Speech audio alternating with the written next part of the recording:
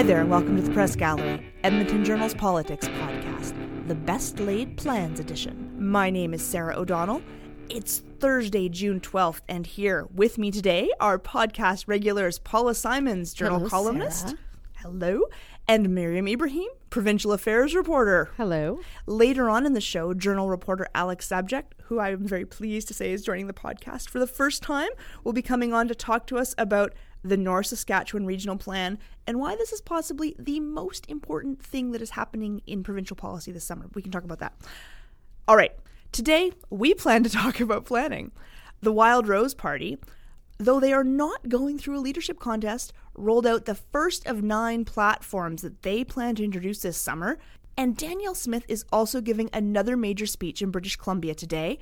Will we hear anything new? And then, as I mentioned before, we're going to talk North Saskatchewan Regional Plan. So, I've been wanting to talk about the first phase, I'm such a nerd, first phase of the Wildrose Moving Forward Alberta Plan, or what is it? Yes, Moving Alberta Forward Plan for a week, because they unveiled it just after we recorded last week. So let's start there. Standing in front of a C train station in Calgary, Danielle Smith described how her party would build urban and rural communities.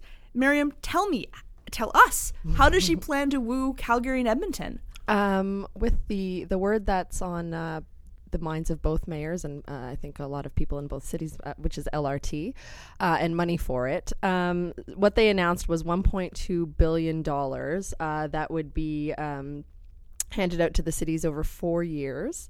And the funding would start in 2016 because, of course, the Wildrose believes that they're going to form government in 2016. That's their plan, anyway. Yeah. Yes, that's the plan that they're planning for.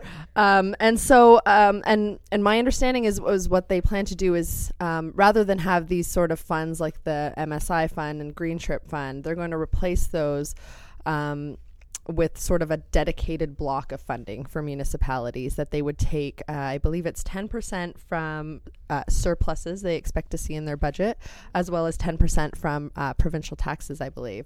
And they say that this will lead to more predictable and stable funding rather than the unpredictable and unstable and inconsistent funding that they say the cities have seen under the current provincial government. Right. So 10% of all tax revenues and 10% of all surpluses. That wasn't the new part. But yeah, the LRT part was new. Now, I think we're going to have to actually crunch. I'm flipping through my papers here. Sorry about the paper noise.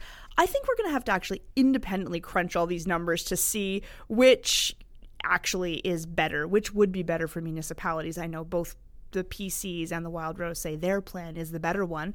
But Paula, what do you think about the party's approach, and that this is the first policy they choose to roll out from their new Moving Forward Alberta strategy? I think it's very telling, and I think it's very canny, because certainly in the last provincial election, the Wildrose made significant gains in rural and what you might call urban Alberta, not so much in the cities, not even in Calgary, and certainly not in Edmonton.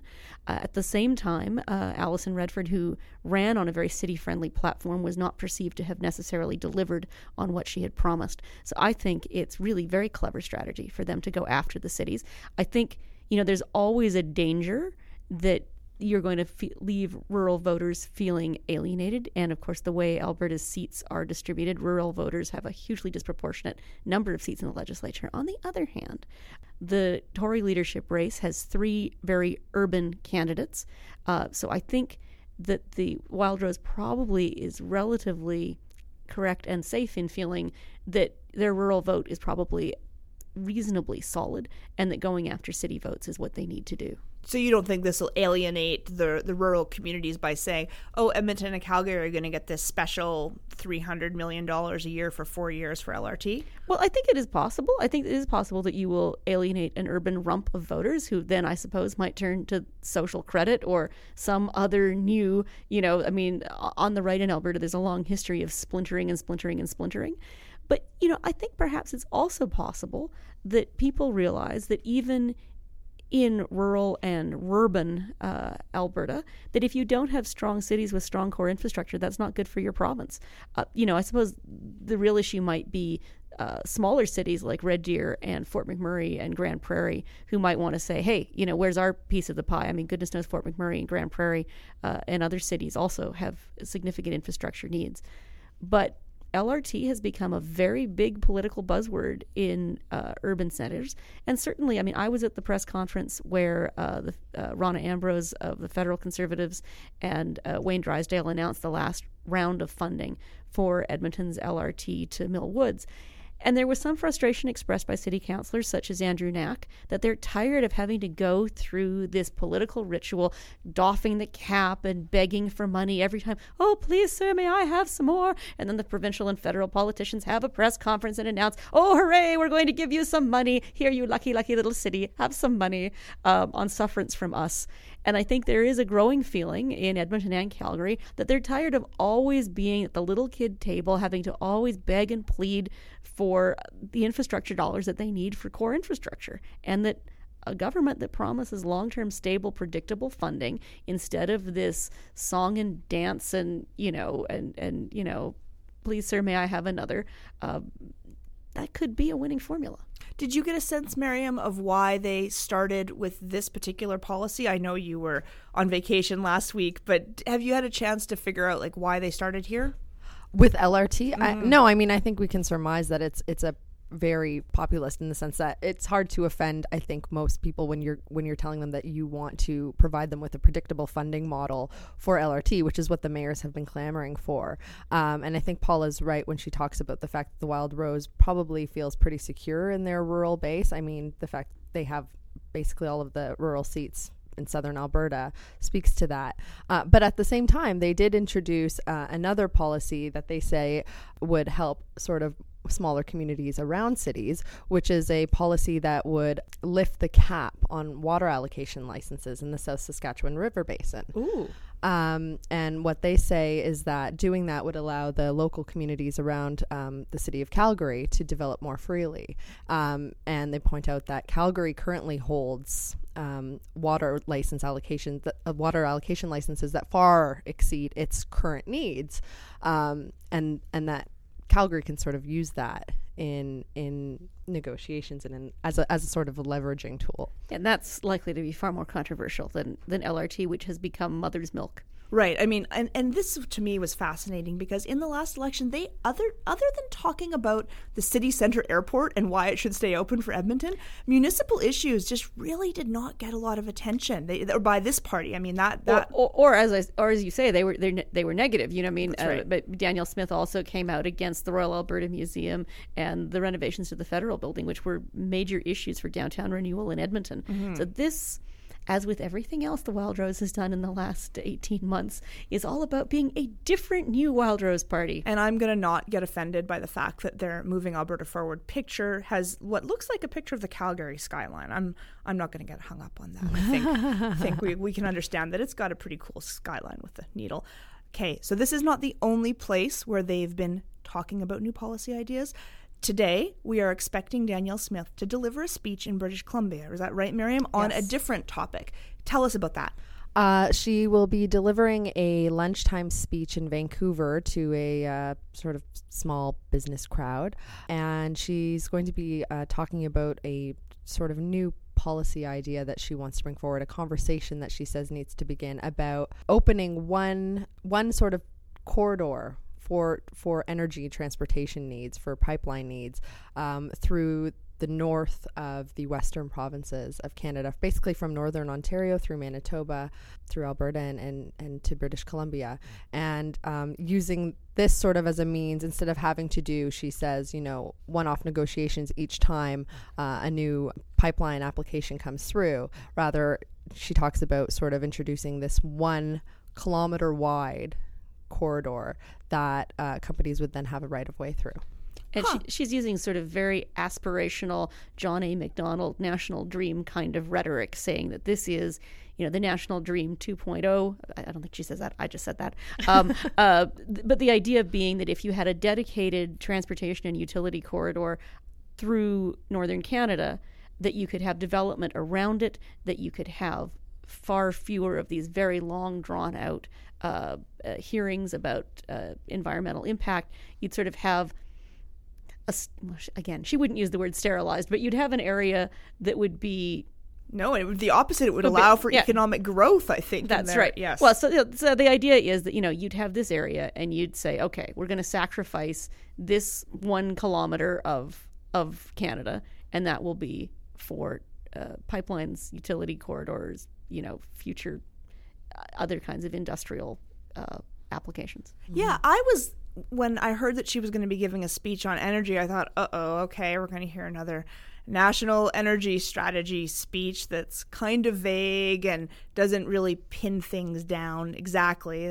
But this is fascinating to me. So it sounds like what she's described is here in Edmonton, we'd be used to the transportation utility corridor, right? Around the Anthony Henday, or that's where the Anthony Henday is, this ring around Edmonton that was specifically zoned to become the place where the big power lines go, the pipelines, and the roads. And so the idea is, yes, to run something like this across, as you said, the provinces. It's really interesting. I can't wait to see what the reation is to this. It's in some ways, what's the line from Yes Minister? It's a very courageous speech.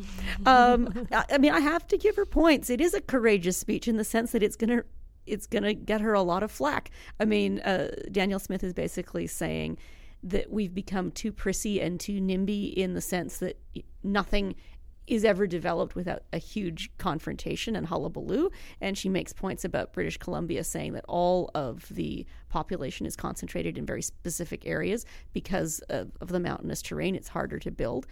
So what she's proposing is in some ways a very simple plan, and in some ways a little bit of a simplistic plan, because it's not so easy to say in Canada, all right, well, we're just going to reserve a kilometer-wide corridor across the country, because now you're going through difficult terrain, you're going through land that is claimed by First Nations, you're going maybe through land where treaties are still in dispute, or land where treaties have been signed.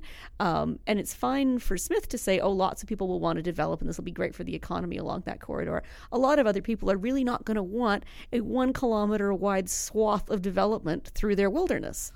Yeah, you'd have to locate it in the right place, and I think she acknowledges this probably wouldn't be a straight line straight across the country. It would have to zig and zag a little bit. So let me ask you, why now are we talking about this? It's very interesting. First, I think it's interesting that she chose to talk about that in Vancouver. But aside from that, the fact that we see the Wildrose rolling out in their here, what's it called? The Moving Alberta Forward: Solutions for the Alberta of Tomorrow. This policy book, and it's 9 policies that they're going to be rolling out. The fixed election date isn't until 2016, but what's interesting is I think a lot of parties right now are really preparing for the potential for a snap election to be called once the Progressive Conservatives elect their new leader and premier, especially maybe if that person doesn't currently hold a seat. I don't know. And so I think that's interesting. They've just opened up some nominations in a lot of constituencies as well. And so I think we're going to start to see a lot more of that begin once the summer's over, especially with the NDP once they've selected their new leader as well. Yeah, I think it's going to be very interesting. I don't think a lot of people are betting that we're going to make it to 2016 for the election, but it is fascinating. While Mr. Prentice has to talk all about planes, Danielle Smith gets to talk all about plans. Yes, and I guess I realized too that we have a decision on the Northern Gateway pipeline. The federal government has to say within a week, yay or nay. Yeah, within a week. So this, I guess, is a good time to be talking about, well, what are the alternatives if this one doesn't work, or even if this does get approved by the federal government, whether it ever actually gets in the ground is a whole nother question. On the ground back here in Alberta, there's another issue underway that is, I think, very, very important. So important that we wrote an editorial saying you should go out to these public hearings. There is very serious planning work underway right now under the auspices of the North Saskatchewan Regional Plan. Alex is here now with us to talk about this. This is not the first regional plan that's been developed for the province, but this is the third one in a series. Can you tell us a little bit about what this is? Yeah, I mean, it is a little bit daunting because there is so much involved here. It's a massive plan to deal with land, water, air quality, recreational areas, all sorts of things that really under one umbrella, like I said, it can seem a little bit daunting. So the idea, though, is to have a plan for this North Saskatchewan region that looks at cumulative of impacts of different industries and different uses on land, so you can deal with them. So if you have oil and gas exploration, if you have logging, if you have land development, if you have agriculture all happening in the same area, and those can all have, different impacts on waterways. But if each are regulated by their own set of regulations, their own industry regulations, but they're not kind of dealt with comprehensively, they're all going to have individual impacts on waterways. So the idea is let's look at this cumulatively. How is that going to impact, again, things like water or air quality, but also things like, do we need more conservation areas? Do we need more parks in this region? So there is a lot going on there. And I think that it can be hard for people to wrap their heads around, but I think it is important just because these are things that are supposed to set the tone for land planning in this area for decades to come. When I first started looking into this, because I saw the public hearing notices of the community meetings, I thought, oh, this is going to be, right along the North Saskatchewan River.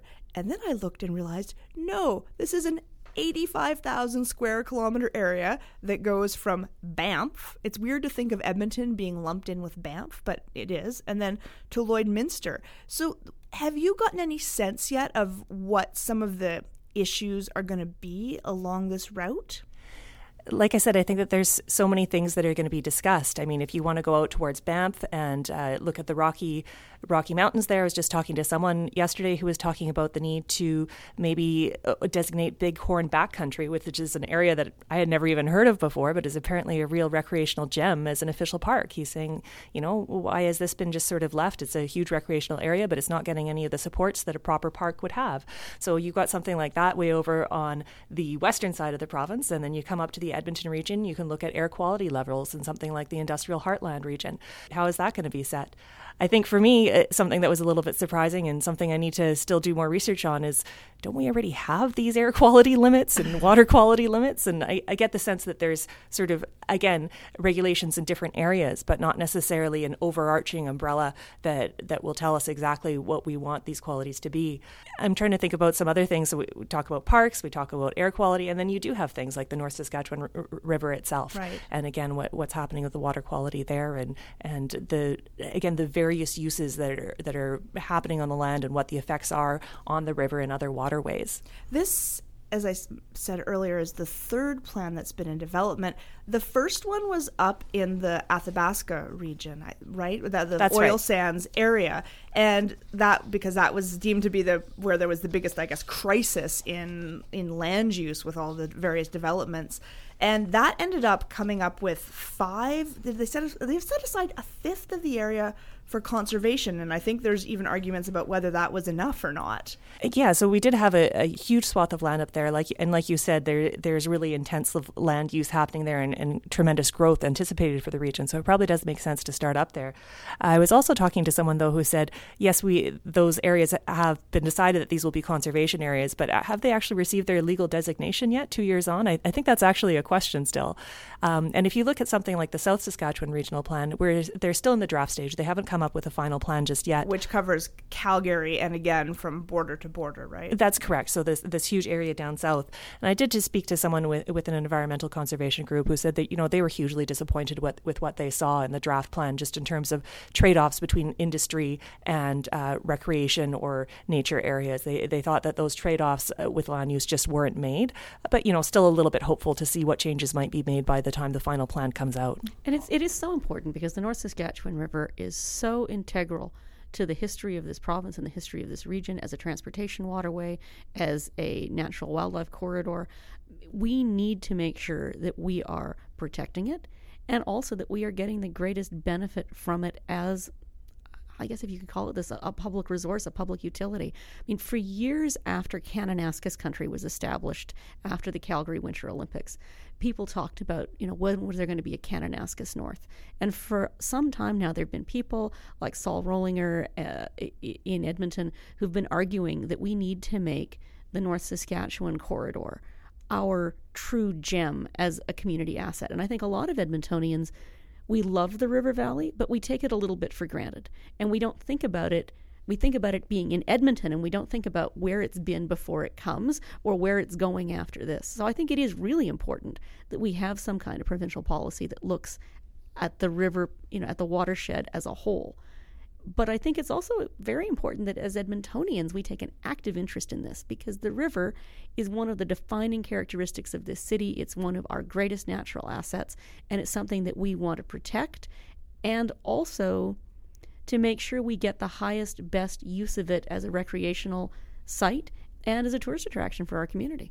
Are we biting off more than we can chew, though, by doing it in such big plans? That's my only worry, and I guess they kind of go along the watershed. But, you know, Banff is so different from Lloydminster, and, you know, Edmonton is so different from Provost, or where, you know, like, it goes so far and so far south.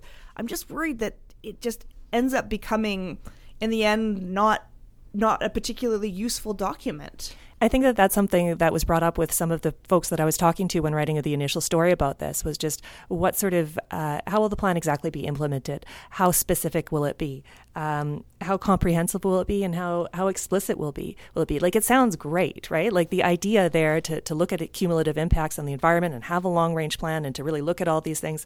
Of course, that sounds wonderful, and it should be, you know, it should be our default to be looking at the scene as a whole. But on the other hand, it's all about the implementation, and I think that still remains to be seen how it's going to be done. I think the only thing we know for sure is that from the first two plans is that this is going to take a couple good solid years of work to develop, and then even still we're waiting for those actual, you know, cumulative impact numbers for the Athabasca area, for example, and that plan's been out for more than a year. So I have a feeling we'll get to talk about this many times moving forward. People have a lot of time to learn about it. There you go. They do, but they should go to the community meetings now, which, you know, I don't normally say it, but I think we should all give our 2 cents now. So we'll see where this one goes. Thanks, Alex, for giving us that update. So we always plan to do good stuff from the gallery. No matter what, it's always in the plan. That's the one thing I can guarantee. So let's go to that. Good stuff from the gallery, where we suggest something that, for those people who like us, like politics, we think they might like to watch or listen to or read. Who wants to start? Who's so eager and keen to start? I am. Yay! I'm always eager and keen to start. I'm going to recommend that people go to the Washington Post website for the most comprehensive coverage of one of the biggest political upsets of modern American political history, which is Eric Cantor's defeat in the Republican primary to a Tea Party candidate named David Bratt. Now, Eric Cantor was, up until this week, the Republican majority House leader in the House of Representatives, considered to be the second most powerful person in the Republican Party, widely looked at as the next speaker. And he lost in the Republican primary. I've been looking at some numbers from the Washington Post. As of May, Cantor had spent $5 million on his election campaign, and he lost to a little-known economics professor who had spent $120,000 on his campaign. As the Washington Post noted, Eric Cantor spent more catering steak dinners than his opponent David Bratt had spent on his entire campaign. Bratt is such an outsider that even the Tea Party establishment hadn't backed him. He got the support of talk radio hosts in Washington. Bratt has a PhD in economics, but also a degree in divinity from Princeton, and has sort of complicated theories about Protestantism and capitalism, and he's a huge Ayn Rand kind of a guy, libertarian. So this has sent shockwaves through the Republican establishment, because this is a David who slew a Goliath in a very, very real sense. Nobody knows what this is going to mean, because the Democrats, having assumed that there was no point in really running anybody in this race against Cantor, have put up somebody that the Washington Post on their website apparently couldn't find a photograph of the Democratic candidate. Right. So this has been really interesting because at a time when a lot of attention had been on the Democrats and Hillary Clinton and sort of what's going on in the Democratic Party, this defeat of Cantor has really put the spotlight back on family feuding within the Republicans. And I imagine that here in Alberta, it may resonate too, because, you know, if you're looking at the Wildrose as sort of semi-akin to the Tea Party movement, and Jim Prentice as kind of like the Eric Cantor figure in this parallel story, I suspect a lot of people in the Wildrose and PC parties here are going to be looking very closely at this and wondering what, if anything, it might forebode for what's going to happen here. Ooh, okay. Thank you for that suggestion. We'll put up that link. Alex, got a good stuff for us? Sure. My good stuff is a piece on the Daily Beast written by Arthur Chu, and it's called "Your Princess is in Another Castle." And the piece was written in the wake of the Isla Vista killings. The young man who, among his many misogynist rants in his manifesto, talked said many terrible things. And one of the things that he talked about is how women weren't interested in him, sometimes no matter what he did, they just didn't see his charms and whatnot.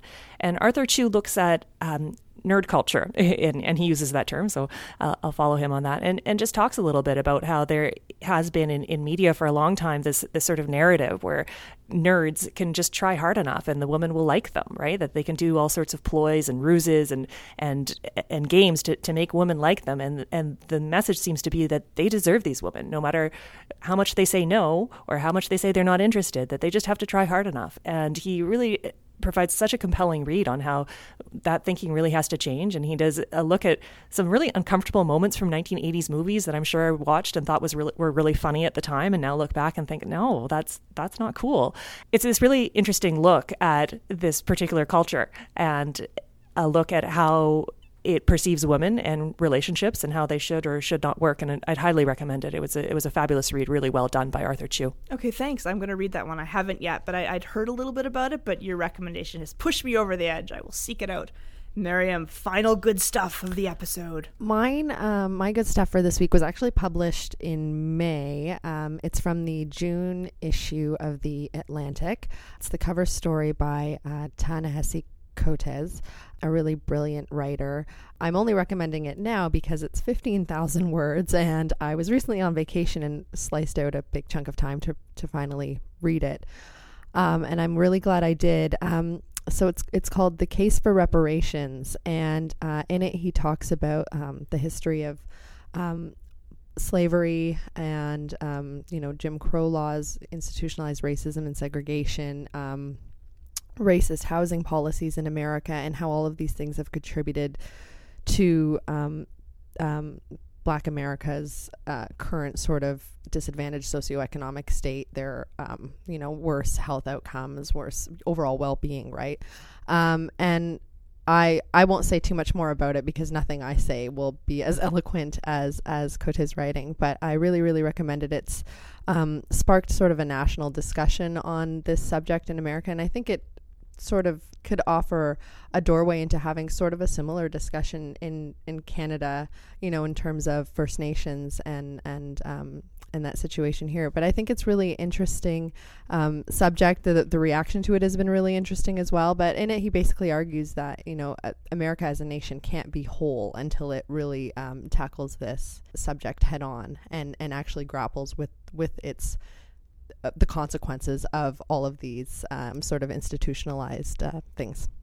I told you I wouldn't be as eloquent as he was. That's okay. I mean, you had 15,000 words you just said to sum up. That's a lot. So we'll put the link on there, and I look forward to reading that one as well. That's it for this week. If you're new to the podcast or just missed a few episodes that you want to catch up on, you can find the old vintage shows as well as a weekly video segment on edmontonjournal.com. We're also on Facebook, facebook.com/thepressgallery, where you can offer suggestions, help us plan future episodes. What do you want to hear us talk about? With the summer coming up and things slowing down a little bit in politics, there's definitely a chance for us to maybe get a little bit off the beaten track. And it doesn't just have to be off the beaten track into the North Saskatchewan River. We can go other places too. You can find us on SoundCloud as well, and on iTunes. Just search The Press Gallery, Edmonton Journal. Thanks for listening. We'll be back next week in The Press Gallery.